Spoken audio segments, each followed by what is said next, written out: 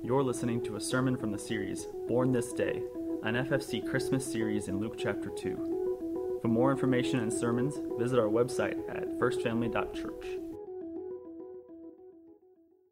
I brought something to show you, by the way.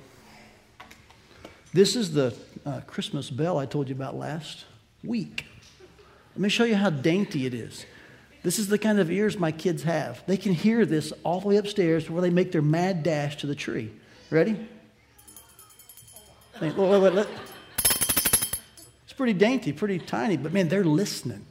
I mean, they're like kneeling down, ears to the... We have a great time on Christmas. It's a lot of fun. So we'll ring this in a few hours, and they'll come crashing down. But I got bad news from last week. You know, I told you last week I don't like waiting. We're early risers. We jump to the tree. We love to celebrate and have a great time loving each other and talking about Christmas. But I have to wait now because I got these grandkids. Now, don't get me wrong. I love them, okay? One's right back there. His first Christmas Eve service. So they're coming over. But they're not coming over at 6 and 7. I said, you're welcome. 5 is fine with me. Bethany said, Dad, we don't wake a sleeping baby. I'm like, that's really good parenting. You're right. So I was told this week, honey, I think we're going to shoot for 9. That's like an eternity from 5, okay? So I think I'm going to take this bell, and around 5 or 6, Brooke will hear it upstairs. And I'm just going to keep ringing it. Maybe it'll ring out to Southeast 10th, maybe over to 14th. I don't know. We'll see what happens, right? I hope you're having some good fun with your families and making some good stories and good memories. On behalf of Julie, myself, and our family, I want to just tell you this as your pastor. I love you guys. I hope you have a great Christmas, okay? Make a lot of good memories. Celebrate Christ. Just enjoy one another. I know a lot of you have gone through some difficult times the last few weeks. This makes Christmas different for you. And so Julie and I, we're praying for y'all as well. But I trust it'll even be a way to maybe make a different, more special memory in some way, okay? Can I ask you to help me with a trivia question, though? I have a question I want to ask all of you. Julie and I were out this morning, and we stopped by Chick-fil-A, and we were just kind of eating a biscuit and talking. And we were wondering why we don't do this at Christmas. I want to say a phrase to you. I want you to answer back to me what comes to your mind, assuming it's Christmas Eve appropriate, okay? You ready? He is born. Okay, there's a couple here that caught, yeah. We were talking this morning, I wonder why we say at Easter, he is risen, and you always say what? I mean, that's like a natural, it's like a Pavlovian response almost, you know? But we say he is born, very few thought, well, he is born indeed. I asked the guy at Chick-fil-A this morning, he goes here to church. He's embarrassed right now. He's worried I'm going to call his name, aren't you, Jonathan? He's right back there. We were talking about over a biscuit, and I said, let's go ask Jonathan what he would say. So I walked up there, I said, hey, Jonathan, respond to this. He is born. He goes, yeah. It was awesome. That's my theologian right there. I'm loving it, you know. I asked my son-in-law, my future son-in-law, he'll be in our family in a week. I said, hey, Greg, respond to this for me. This is about 2:30 before I left the house. He is born, and Greg said, who? I think we should say this to that question. I think we should say, he is born this day. Because that's what Luke says, you know. Unto you is born, say it with me, this day in the city of David, a Savior who is Christ the Lord. And all month long, we've been looking at the different titles given to this one born on this day, such as a Savior is born. Let me give you a quick review, can I? A Savior is born, meaning that God is for us. I'll show this on the screen behind me. You'll kind of follow along. This is kind of our series in a month, in a quick way. We knew that a baby was born. Luke said, for unto you is born this day in the city of David a Savior. Later on, he calls this Savior a baby. You'd find the baby in swaddling cloths. A baby born, meaning God was as us. We also know that Christ the Lord was born. God over us. He's King, the long-awaited anointed one. Tonight we're going to see in two parts what it means that Jesus was born. So if you ever wonder who was born this day, know for sure a Savior, a baby, Christ the Lord, and Jesus. All four of those titles and names are given in Luke chapter 2. I hope that as we've studied that this month, that you've sensed some of the deeper meaning behind these words. So as you sing the carols, whether at home or whether here, you'll think about the deeper meanings behind the words Savior and baby and the titles Christ the Lord, the name Jesus, all right? We'll sing some tonight, in fact. And as we do, think through what we've talked about this month, and including tonight.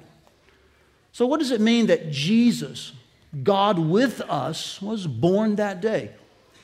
Well, you know from Luke 2:21, here's where we find in this chapter, at least specifically in this chapter, when they called him Jesus. Look what the Bible says here. You can open yours if you want. It's Luke 2:21.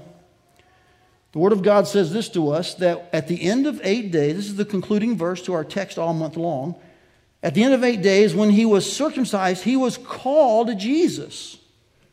Notice that that's not when he was named Jesus. In fact, his parents didn't even name him. The angel, as a messenger of God, named him. So we are textually, theologically, scripturally right to say God named this one born in a manger. He named him Jesus. Angels are messengers. They do the bidding of their master. So an angel told Mary, you will call his name Jesus. And so at the end of 8 days, that's what they did. He was called Jesus, the name given by the angel before he was conceived in the womb. You see, names tell us a lot, don't they?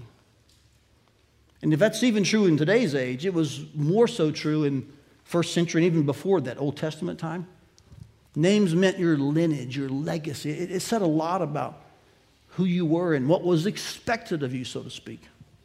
So here this one born on this day, he was given the name Jesus. What does that tell us about his identity? I just want to share two things with you. First, in this simple next 3 or 4 minute part, we'll take a break, have communion. I'll come back and share a second aspect. Okay, but in this first part, I think the name Jesus, given by God the Father, clues us into his holy identity. Say those two words with me. Holy identity. You see, understand this, church. Jesus did not have an earthly, biological father. He had an earthly, relational father. His name was Joseph, correct? But Mary, his mother, was a virgin. Overshadowed is the word the Bible uses to speak how she was impregnated, overshadowed by the Holy Spirit, and then brought forth this one that was named Jesus. This is vitally important because in this virgin birth, Jesus bypasses the sin nature, that seed of man that taints us all. And in this very virgin birth, the one born, this human, this baby, is very God. And by the way, that was crucial and critical. What we refer to as the virgin birth and thus the incarnation, it was critical because if the point of Jesus was to save his people from their sins, there's only one who can save, and that's God, right? So guess who had to come to us? God did. It couldn't just be a better version of you or me. It had to be God. And so, in the virgin birth, God gives himself in the second person of the Trinity, Christ, the long-awaited, appointed, anointed Messiah. He's born, and 8 days after his birth, they call him Jesus. He has a holy identity, which means that he was not worried too much about being about his earthly parents' business. Now, hear that well, church. I did not say Jesus ever disobeyed, or was rude, or that's not what I'm saying. But can I just be frank with you? The authority that Jesus was under was heavenly. It was the authority of God, his Father, who sent him. This is why, as soon as Luke chapter 2 ends, now watch this. This is an interesting connection to me. They call him Jesus. It's an indication of his holy identity. No earthly biological father. His mom's a virgin. So he's about something greater than just earthly affairs. What's he about? He's about his Father's business. Who's his Father? God. So at the very end of Luke 2, in the same vein of the Christmas story, they're at the temple. He's a little older now. The crowd leaves to go back home. There's no Jesus.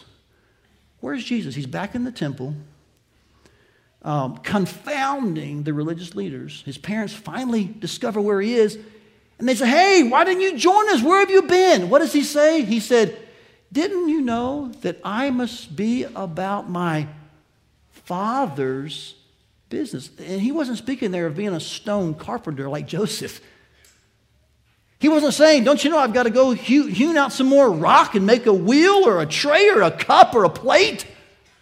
He's saying, don't you know, the reason I came was to save God's people from their sin. That's why I'm called Jesus. The Romanized kind of Greek version of Joshua. Everything about Jesus was that, man, this is the Holy One of God sent to save us. See, that is the Father's business. Saving people. And did you know that one day, at the end of time, when the Father sends the Son to return a second time, he gathers all of his people together. There'll be someone from every single nation, language, tribe, and tongue around the throne. He will do his job perfectly and save every one of God's people. He's a perfect Savior, isn't he? We're going to take some time and look at communion now, because I want you to remember that when Jesus came, the one who was born that day, he came with holy identity. He was God with us. We'll look at the word us in a minute. But for now, just understand this. Undoubtedly, he was God, born of a virgin, sent to save his people from their sins. And so as you go to the tables in a few moments, this is really the core meaning of Christmas. That God has sent himself to do what only he could do. Save people. Amen? Let's rejoice tonight that Emmanuel has come. Let's be thankful that we can say joy to the world. Let's remember that tonight, tomorrow morning, as we open gifts and share meals and laughter and tears and memories, that underneath all of that is this beautiful root reason that Christmas is celebrated. God has come to save us. Just a few more minutes talking about the one who was born this day. Let's practice, can we? He is born. Hey, quick learners, way to go. That's nice. Okay, good. Maybe we'll just keep doing that in about 700-800 years. We'll kind of start a trend. What do you think about that, you know? We'll be known as really ancient then, right? There's another aspect to the name Jesus, God with us, the one who was born that day, that I want to bring to your attention as we wrap things up and before we go to our candlelight song. His name not only resonated with a holy identity, that being that Jesus was kind of the Romanized Greek understanding of Joshua, the virgin birth, signifying that this is the one who is to come. This is our Savior. He's from God. He is God. But that name was also quite common in that area. Did you know that? Most historians believe that there were probably many named Jesus. It would be as similar to someone in that culture being named John. It wasn't an uncommon name, nor was it one that was thought odd. It was a rather regular name in that sense. I think there's meaning to that in that even in the name Jesus, we understand that his human identity was one that resonated with the common person. He was God for sure. The virgin birth meant that this Jesus was God with us, but it was God with whom? Us. So he was fully one of the regular guys. He was 100% man, 100% God. Two natures in one. Theologically, we call that the hypostatic union. We affirm it and we stand on it. God and man together in one. But that does not diminish the fact that Christ was fully man. He was with us. He was a regular person in that sense. And that's one of the things that his name kind of connotes. That he wasn't some silver spoon type of person. He was just a common folk kind of guy. He lived in a common folk area. He had common folk friends. He had fishermen. Jesus could identify with the average guy. I don't know about you, but that brings a smile on my face, doesn't it? Hebrews affirms this when it says that he understands in every respect what it's like to be human.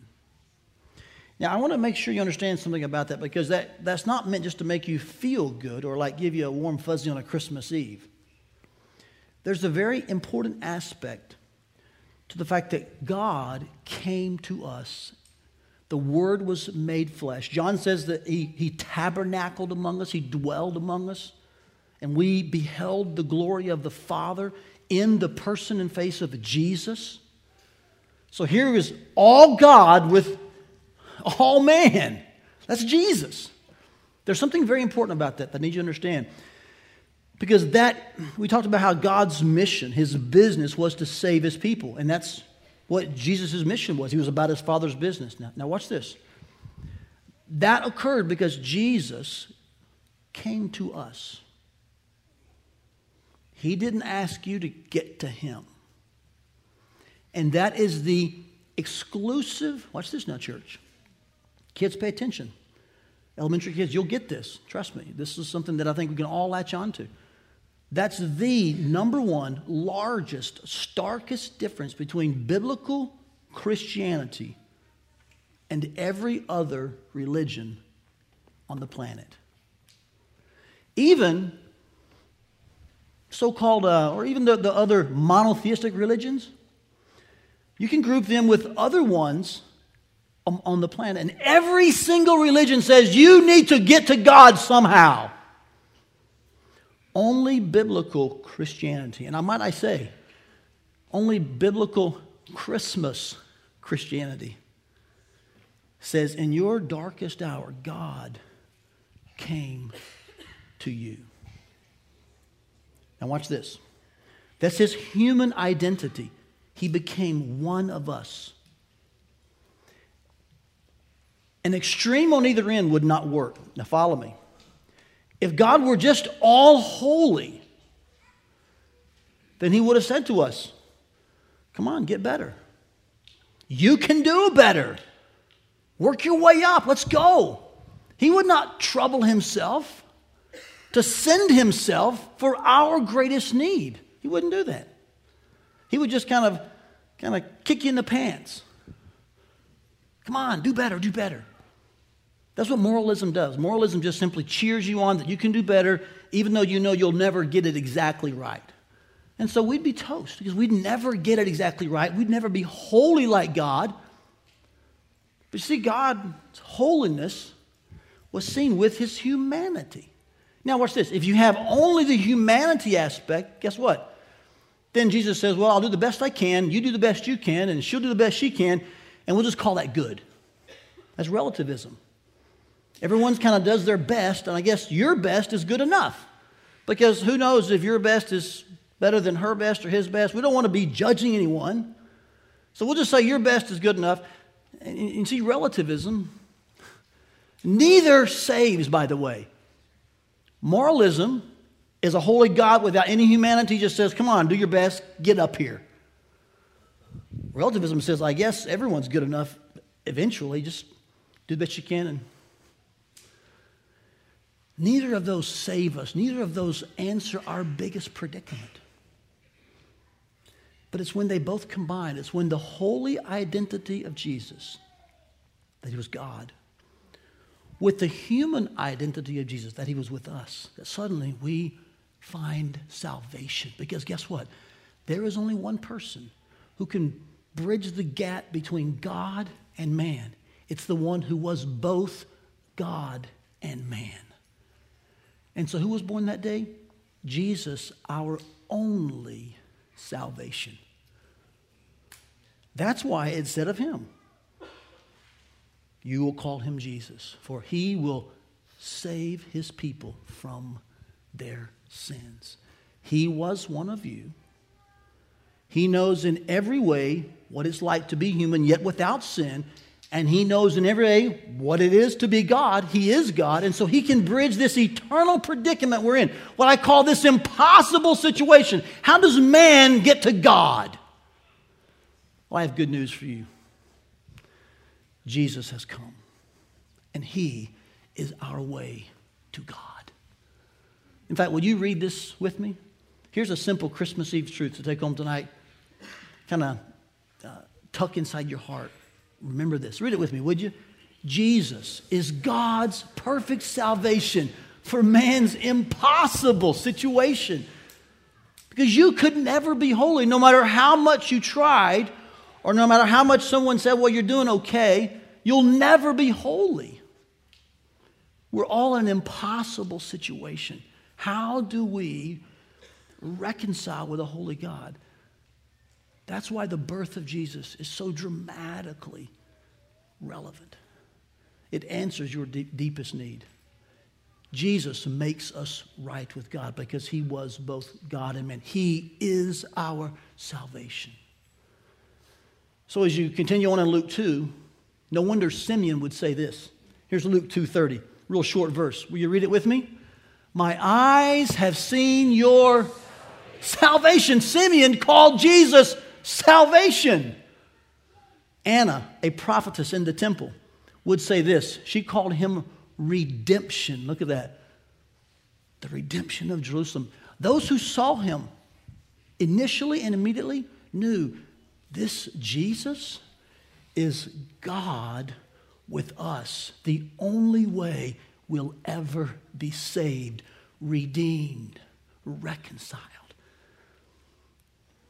Paul would affirm this in one of my favorite verses in the whole New Testament, 1 Timothy 2:5. Would you read it with me? It's a great Christmas verse, by the way. Together. For there is one God, and there is one mediator between God and men, the man Christ Jesus. What a beautiful title. What a beautiful description. What beautiful salvation. And tonight, if you're born again, rejoice that what we celebrate is the coming of our salvation. Jesus, God, with us, man, so that we could escape our impossible eternal predicament and through Jesus be made right with God once and for all. Amen, church? Rejoice this Christmas. Jesus has come. That's who was born this day.